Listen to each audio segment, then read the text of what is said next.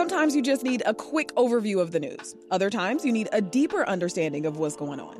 The Rundown podcast has all of that, and it's Chicago-based, so you know what's up in your neighborhood and across town. Listen to The Rundown wherever you get your podcasts. I'm Sasha Ann Simons, and this is Reset. It's bitterly cold in Chicago, and the deep freeze is expected to continue throughout the month, leaving those without a home vulnerable to the dangerously cold temperatures. This during the COVID-19 pandemic, which is already making it difficult and dangerous for people to live in close quarters. That's why advocates are pushing the city to do more than open 6 warming centers to help homeless people escape the cold, and why Good Samaritans like Westside restaurateur Jermaine Jordan are stepping up to help by offering hot meals and paying for hotel stays. There's one guy that's here at our house. He was covered in snow in a blanket. He barely could move. And he was like, man, I would love some food and somewhere where I can have a nice bed and to take a shower. So I come from poverty, so I know what it is, to be homeless. To help us understand the scope of the homelessness crisis in Chicago during the pandemic and long-term solutions to the problem, we're joined this week by Doug Schenkelberg of the Chicago Coalition for the Homeless and Nellie Vasquez-Roland of A Safe Haven. They're both members of the Chicago Homelessness and Health Response Group for Equity, which started near the beginning of the pandemic. Nellie, can you start us off by telling us more about this group? Well, the charge, as we call it, is a collaboration between homeless organizations and healthcare providers that are truly working together to coalesce around addressing homelessness with comprehensive solutions that include healthcare and housing and other wraparound services that at the end of the day should truly help vertically integrate the two systems in a way that is going to allow us to really help the whole person ultimately get back on track, heal the underlying issues, and get them into permanent housing long term. So it's a very exciting collaboration that involves over 100 partners throughout the Chicagoland area. I'm proud to have been one of the co-founders that joined that very first call along with Rush, which actually was the group that started organizing it and putting it together. And together we've done some great things on the front lines too in terms of opening up a medical respite for COVID positive homeless. So we'll talk more about that later, but this is a pivotal moment, an exciting moment, which for the very first time, I think Doug will agree, we actually have a tremendous amount of grassroots collaboration happening right now on the front lines to help introduce, systemic solutions. Well, Doug, can you weigh in and give us the scope here? How many people are experiencing homelessness in the city? What are the latest numbers? Yeah, so we do an estimate on an annual basis that's based on census data and administrative data from the homeless system in Chicago. What that tells us is that there's about 77,000 people in Chicago experiencing homelessness, and that's people who are living on the street, that's people in the shelter system, and that's people who are doubled up or couch surfing. And those are the majority of the folks experiencing homelessness in our city. In that population, it is predominantly people of color. Over 60% of those experiencing homelessness in Chicago are Black. When you look just at people who are in the shelter system and on the street, that number goes up to over 70% of the population. So they're disproportionately impacted by homelessness, and the scale is tremendous. Well, as you said, more than 60% of the people experiencing homelessness in Chicago are Black. African Americans are also among the population of Chicagoans getting infected with and dying of COVID at the highest rates. So, Doug, can you talk a bit more about the challenges Black homeless people are facing right now? And from a racial equity standpoint, what, if anything, is being done to change that narrative? So homelessness was a crisis before the pandemic hit. As Nellie knows from her work, the scope of it is huge in the city of Chicago. When you bring COVID into the equation and the pandemic, it just becomes a crisis within a crisis. And as you noted, both within the folks who are experiencing homelessness and the folks who are most deeply impacted by COVID, it is predominantly people who are Black. And there's extra complications when it comes to serving folks who are experiencing homelessness within the pandemic. Within the shelter system, a lot of changes had to be made to provide for social distancing. Congregate settings are really difficult to manage because of the possibility of spread. Folks who are living outside, you can't shelter in place when you're outside, so that becomes another complication. People experiencing homelessness often are dealing with underlying health issues. Many of them are older, so there are a lot of vulnerabilities that they're dealing with. The homelessness just adds to that equation. And great providers like a Safe Haven and others through Charge have come together to think about smart, quick responses to this crisis in the name of COVID. And how do you provide appropriate supports for folks experiencing homelessness in response to COVID? But the problem is this is a bigger systemic issue that can't be solved just by responding to a crisis.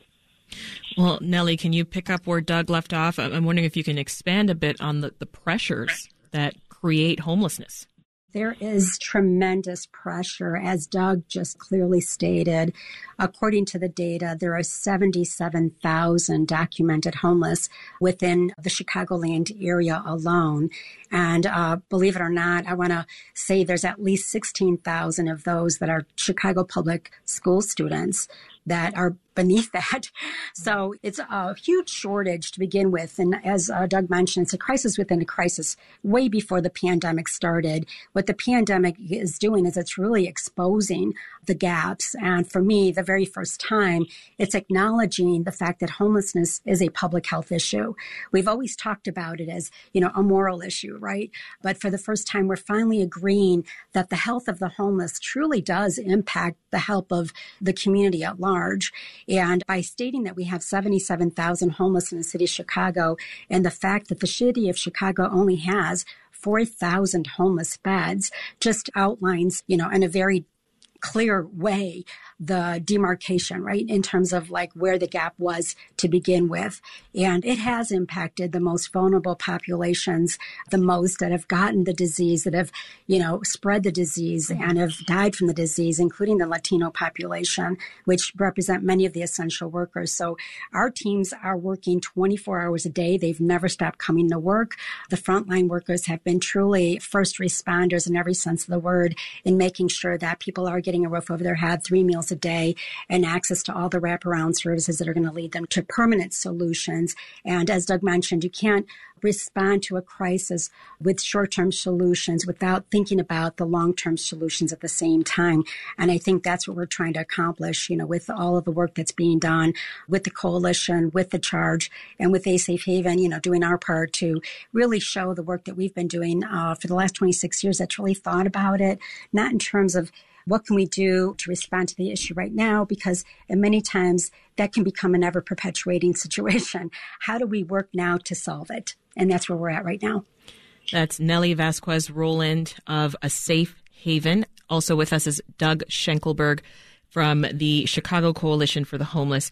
And we're talking about how the homeless population in Chicago is faring with the cold weather amid the COVID-19 pandemic, and how advocates and organizations are working toward long-term solutions to homelessness in the city and around Illinois.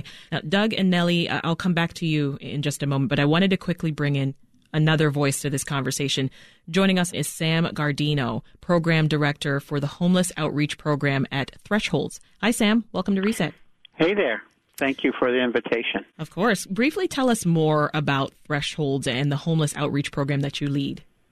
Right. Thresholds is Illinois' largest provider of mental health services. And we provide all kinds of levels of services to people. But our Homeless Outreach Program is essentially 4 different outreach teams would work in either different areas of the city or with specialty groups of people, with people who are homeless but also experiencing serious and persistent mental illness. So we don't have a wide reach in terms of reaching out to everyone who's out there on the streets homeless, but we are looking for the folks with serious and persistent mental illness. So why is it important to have a mental health outreach program specifically for the homeless community, and how has the pandemic affected all these efforts? Right. So folks in our homeless community are pushed to the margins of our society and are very vulnerable. And people with serious mental health issues are even pushed further to the margin. They tend to be folks who aren't hanging out in the protective communities of homeless people, not so much in encampments, for example. And their symptomology really affects their ability to take advantage of any resources out there. So having workers who are specialized in mental health is really important to try to engage these folks. There's a lot of long, soft engagement in terms of building rapport and trust, and then hopefully to help some people move on into healthcare, psychiatric care, and then housing also. So we are very concerned about these folks really on the margins. So from your perspective then, Sam, what do organizations like yours need to be equipped to do the work? And how can the city help with your efforts? Well, what we need, first and foremost, is options for resources such as affordable housing that is accessible. We need just workers to go out there into the field. But it all kind of boils down to that housing, doesn't it? Yeah. Having different kinds of housing that meets the needs of different people. I think the city, through DFSS, does a lot to provide resources to reach out to people experiencing homelessness. But there's a bigger problem in terms of the housing and perhaps more accessibility to more easily accessed health care and psychiatric care, too. That's Sam Gardino, Program Director for the Homeless Outreach Program at Threshold. Sam, thanks for joining us today. All right. You're welcome. Back now to Doug and Nellie. Doug, as we mentioned at the top, the sub-zero cold is expected to continue this week. How is the homeless population faring with the bitter cold? And what kind of resources are available from the city? So, the city, as it typically does in these moments, has opened up warming centers. Some of those are open during business hours. There's a couple that are open 24 hours to serve folks. They make various city facilities, be it libraries, other offices, available to folks during the day so that they can stay warm. And, really pushing that information and working closely with the network of shelter providers throughout the city to see who can add beds, given kind of the protocols that need to be in place for COVID and things like that. So they're responding to the moment. Great organizations like Threshold or Night Ministry or Salvation Army are out there in the street doing the outreach to provide direct services to folks on the street, getting them warmer clothing, giving them the option of getting in shelter. All of those things are happening. I think the thing is, we have a system that responds to these moments of crisis. And as soon as things warm up, the temperature gets a little bit better, those resources recede, and we go back to business as normal. And the problem is, as has already been brought up by Nellie and Sam, is that the fundamental issue is that we need more housing. We have a system that's set up to manage homelessness. We don't have a system that is set up to end homelessness. And if we had a system that was set up to end homelessness, we would have the resources in place for affordable housing and support so that folks wouldn't be on the street to begin with when a weather emergency or a public health emergency hits. Now, we just heard about a citywide mental health homeless outreach program, and we've talked a bit about some initiatives that your groups are working with now. There are also Good Samaritans who are stepping up to help. At the top of the segment, we mentioned Westside restaurateur Jermaine Jordan. He's collected enough donations to house and feed several people for at least a month. Nellie, what can the average person do to help here? Oh, my God, there's so much that's needed. And the main thing, I believe, is that they should, if they haven't already, really think about adding the cause of homelessness as one of the charities that they want to support this year. As they have mentioned, they're a different type of homeless program than we are. There's lots of different levels of care that exist. There's homeless organizations that help people have a place to stay overnight. They're probably the most acute and probably aren't willing to cooperate yet with really getting engaged in strategies to help them heal at the root level, what's ailing them from a social, economic, psychological, housing perspective. But they do need our comfort and they do need our care. But also there's organizations like ours that really take in people that are able to really connect, get access to treatment, education, job training, jobs, and access to permanent housing. So we've been around, Tasha, for 26 years. And knowing the challenges that people are facing, we knew that we had to organically really build a model that by design fosters success. And we had to create ways to develop paths for them, including creating businesses that employ them. So many people don't realize that landscaping that's done on Michigan Avenue, that's beautiful and everyone admires, is actually the work of a safe haven homeless that are actually getting work ethic, getting paid and learning how to save their money, manage their money, and, work for a living. We also have housing that has different phases. So we have transitional housing, which is for our most acute population that provides them all those wraparound services. But we also have supportive housing. We also have affordable housing, senior housing, and veteran housing. So really think in terms of how it is that you want to show up in the world of helping the homeless, whether it's just working with them at the most acute level, which is desperately needed, but also thinking about who are the organizations that are out there that are really thoughtfully thinking about how to help heal and help solve homelessness in a real sustainable and scalable way. And that's where I feel A Safe Haven's vision and goal is and continues to be. Today we serve about 5,000 people a year, and it's families, it's children, it's veterans, it's youth, it's people from all walks of life. Doug, I'll give you the last word here. Everything that Nellie said, I underline, and would just add that folks should talk to their elected officials, talk to their decision makers who make decisions about what budget priorities they're backing, how they allocate government resources, and tell them that they care about this issue, and tell them that they expect their elected officials to step up and provide more funding for affordable housing and supports to address homelessness. And that the next time a crisis like this, be it weather or the pandemic, comes around, they want to see fewer people out in the streets that need to be helped to begin with. We'll be continuing this conversation for sure as we continue with the winter months. That was Doug Schenkelberg, Executive Director of the Chicago Coalition for the Homeless. Also with us, Nellie Vasquez-Rowland, President and co-founder of Safe Haven. Doug and Nellie, thanks for your time and for the great work that you're doing. Thank you so much. Thank you for having us. And that's today's Reset, from the pandemic to the arts, politics to business, and people working to make your neighborhood a great place to live. We've got the best mix of conversations for you right here at Reset. Make sure you're subscribed and take 30 seconds to give us a rating and review. It really helps other people find us.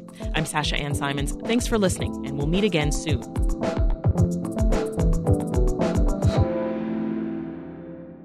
If you need a break from the news, WBEZ's Nerd Out podcast is here for you. Our show is all about delight. We laugh about what's happening in pop culture and feature thoughtful interviews with fascinating people. We even have a monthly book club. Listen to Nerd Out wherever you get your podcasts.